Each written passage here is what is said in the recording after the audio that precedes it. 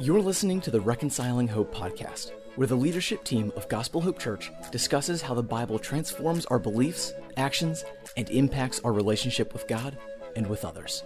Well, good morning, Gospel Hope, and all others who dial in and actually listen to us as we go through another episode of the Reconciling Hope podcast. The purpose of these are just to give us some additional opportunities to really take the Sunday's message and just distill it or press it down into some more personal and deeper cultural application. And so, Ryan, thank you again for helping us kind of move along in our series entitled True Treasure. This past Sunday's message was a little bit different, but about true treasure nonetheless, as you really emphasized why or how it is that we need to treasure Jesus more fundamentally, that needs to be our chief treasure in life. And so there's a lot to be said there. You walked us through Jesus's parable of the banquet. And for those of you who are not familiar with that parable, there in Luke, Jesus tells us a story about banquet invites going out. And there were people who were initially invited who declined because they had, good stuff to do. Check on an oxen, new marriage, etc. Different things, different enterprises that represent irregular everyday life responsibilities, not bad things, just other things. Mm-hmm. And decline the master or the invitation. And eventually, some people who you would never expect to be on the guest list end up there. Folks who are not of noble distinction. And so, anyway, Ryan, I'm gonna let you walk us through and just kind of really, just kind of with our first question. One of the things I was listening to is you said that our recognition of our need for Jesus is kind of almost a prerequisite for truly treasuring him. Why is that? Why can't I just be a huge fan and treasure Jesus without necessarily being caught up in this deep, overwhelming sense of my need for him? Yeah. I think, that idea or that word treasure, like the Bible speaks about Jesus as this pearl of great price, something that you're willing to sell everything else in order to get. And if we're to have that heart disposition towards Christ, he can't just be like a nice to have, like, oh, I'd like heated seats in my car. No, it's like, I need a steering wheel. Like those are two different levels of desire. And perhaps the illustration serves best. Like, suppose you were in the doctor's office and you're sitting in there and, a nurse comes in and just suddenly like jabs a syringe into your arm and pushes it in there. You wouldn't be enthusiastic about that at all. You would probably be outraged and say, what are you doing? What's going on? Yeah.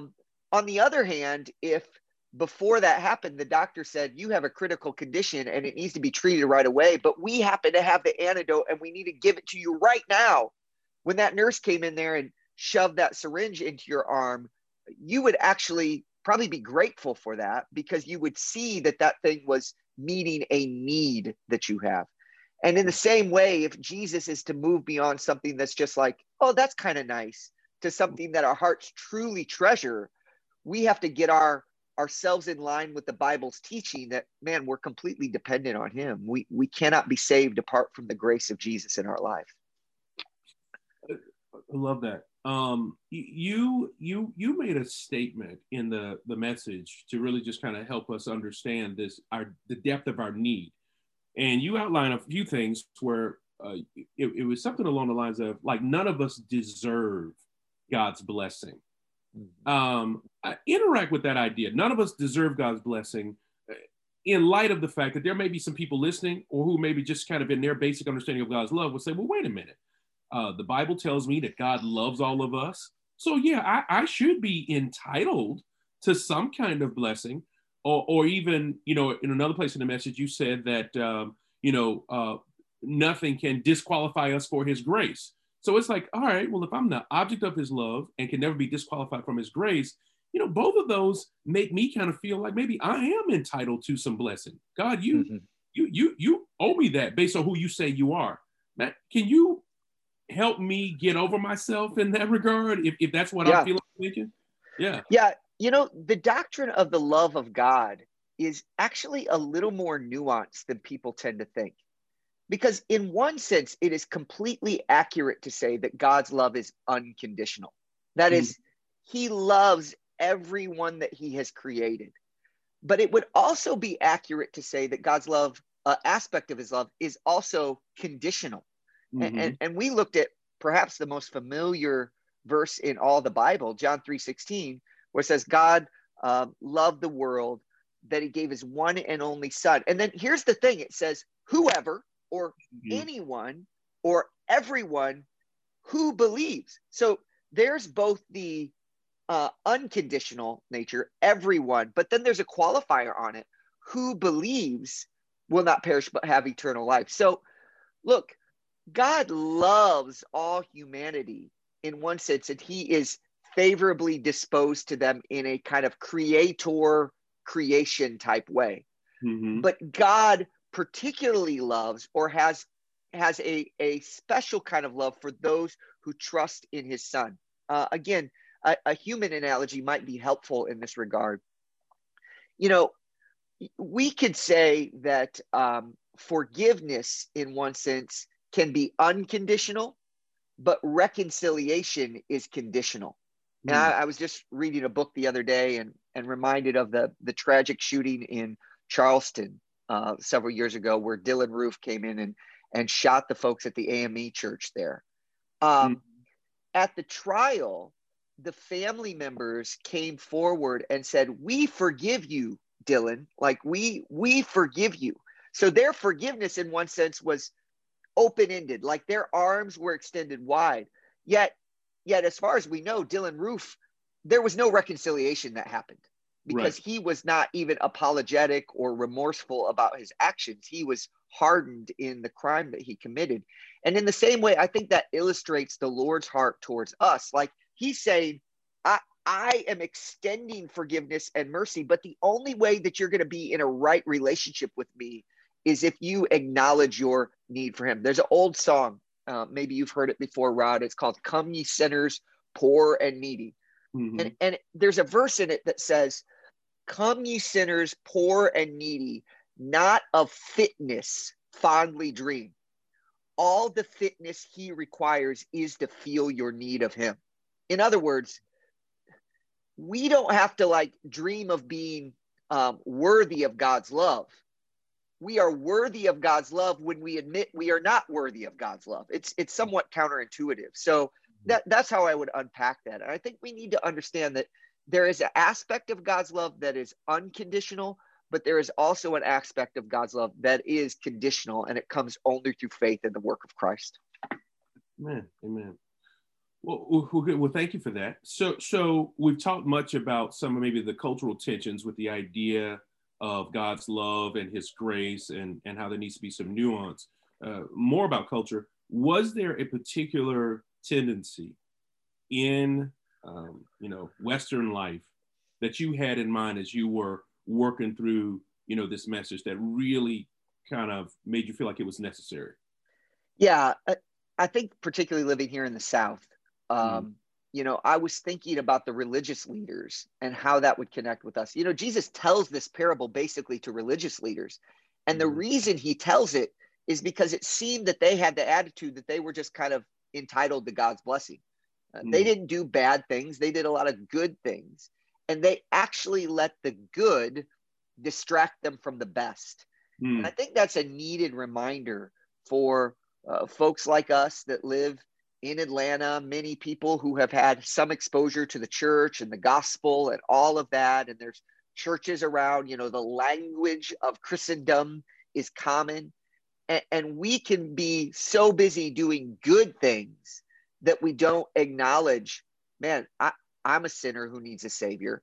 I should really see myself as those people out in the highways and hedges, not as a person who just is deserving of God's grace. I desperately need the Lord's grace. So I think that's a kind of a cultural moment for the context that we minister in. Yeah. The context that we minister in, one of the things that we often say, or we say regularly with our congregation, is that, man, folks that are in relationship with the Lord ought to be growing vertically growing in their knowledge of the gospel, growing in their relationship with God, growing in their relationship with one another, but also growing in their relationship with the world, upward, inward, and outward. Is kind of some of the directional, ideas. Which of those was in view for you as you were preparing for this message? Yeah, I was thinking primarily upward in this message. And it was my hope was that we would walk away with a deeper appreciation of God's disposition towards us. That we, I think I summarized it with a statement kind of like, we need God, but he wants us. And man, if people walk away just saying, oh man, as I read this parable or as I hear this message, I'm reminded of how desperately needy I am, and yet how loving God is to all those who confess their need for him. That would be a win in my book. So seeing our need, we're needy and it's okay. I want us to embrace that, and kind of, there's a cultural moment in there. We Americans love the idea of independence, and there's some great strengths to that, but we need to celebrate as children of God our dependence on our Heavenly Father. Right. When you so when you think about just kind of the totality of the message, constantly reminding us, none of us inherently qualify for God's,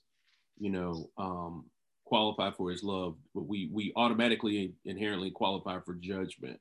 Mm-hmm. And we, just none of us can say, God, you owe us anything. When I hear that message, what do I locate the reconciling hope? Like, what am I supposed to, what can I grab hold to and say, okay, Lord, I hear you. I don't qualify. I don't deserve, but man, I need you. I got to kind of retool my heart because I don't feel a deep sense of dependency. I've got a lot of good things in life I'm chasing. Like, what do I grab hold to? Where can I find hope that I see gaps, and how can I be transformed in light of, that message? Yeah, I mean, I think the major points were something like, no one's entitled to God's blessing. No one's exempt from God's judgment. But then the third point is really the good news. No one is excluded from God's mercy. So once you recognize, oh man, I need God. I'm separated from him. I'm not entitled and I can't escape his judgment. The blessing of this parable is no one's exempt. I mean, I love what he says there. Hey, bring in the poor and blind and lame and maimed, the people that don't usually get invited. And then like, he's like, well, that's not enough. I'm going to go out into the highways and hedges, these people that are far, far away, and compel them to come in. Why? Because my house will be filled. So I think the reconciling hope is, it doesn't matter your story or your background or your failures. God is inviting you to come and have a part in his kingdom. That's hope. And no matter where your starting point, we will all feast around the table. We are reconciled both to God and to one another, because God has this disposition of grace to all those who feel their need for Christ. Amen. Amen. So we as a church feel our deep need for Christ in light of some things that we have going on. We got our move coming up. We are desperately soliciting just God's guidance and help in that. We're just moving right down the street, not far from where we are today, but in a position that's going to uniquely posture us to serve the kingdom in an even more robust way than what we're doing. And man, we are soliciting people's prayers for that. It's just an underscoring way. And man, if we could just be just kind of a beachhead for the gospel right in the Avondale Estates and Decatur and greater areas. So looking forward to continuing in our series, True Treasure, but at the same time, continuing to look forward to our own, watching God meet our need as this little 4-year-old church. Our anniversary is coming up, for those of you that are wondering. We'll be celebrating that on March the 21st. So a lot going on that underscores our great dependency on God, because in 4 years, right, the Lord has allowed some phenomenal things to happen among us. And it's not because you or I were super duper awesome. It's just because our God is super duper awesome. And we're kind of awful. Yeah. So, did you want to say something to that? I don't have anything to do. I just thought you were going to do some sort of alliteration there, but just, we're not super duper awesome. God is super duper awesome. Well, I mean, we're awful and he's awesome. And okay, how about that? All right. There we go. All right. There you go. And that's awe-inspiring. It There should you be go. when we see That's it work. right. Yeah, when we see That's it work out. I mean, I think that the beauty of it's so counterintuitive, the message of Scripture, that we tend to think, man, we should assert our independence. But Mhm. but the message of Scripture is no, actually acknowledge your dependence. And then the Bible makes this sweet promises, because when you're weak, then I'm strong. And God gets the glory when we are just saying, hey, we're just jars of clay. We're just clay pots, and we've been entrusted with a wonderful message, and God chooses to work not just in spite of our weaknesses, but sometimes because of our weaknesses, so that he gets glory. So, man, I know we pray it all the time, but I think we're just so prone to an independent spirit that we need to continually just say, Lord, we need you. Yeah, well, there's a lot I could say behind that. One of which is you say countercultural. I say it's almost un-American to lead with your weaknesses and dependency. Like it just seems like to be the complete inverse of what we are taught and trained in terms of just our great national pride and all the things that make us who we are. Is almost antithetical to what the Bible calls us to be, which is to acknowledge our dependency, our weakness, not lean into our strength. We got them, but that's not the lead thing. So anyway, much could be said there, but man, praise God for you and your service to us as a body in preaching God's word. And so, man, looking forward to continuing to row together into this next chapter, year 5 of Gospel Hope coming soon. So amen. Amen. Those of you that are watching, thank you for dialing in again. See you next time. Thank you for listening to the Reconciling Hope podcast. Be sure to subscribe for future content on podcast platforms like Apple, Spotify, or Google Podcasts. Gospel Hope Church is located in Atlanta, Georgia, with the mission of making disciples who are growing in the gospel as a family while on mission. If you're interested in learning more, tune into our Facebook Live services Sundays at 11 a.m. or check out gospelhopechurch.com.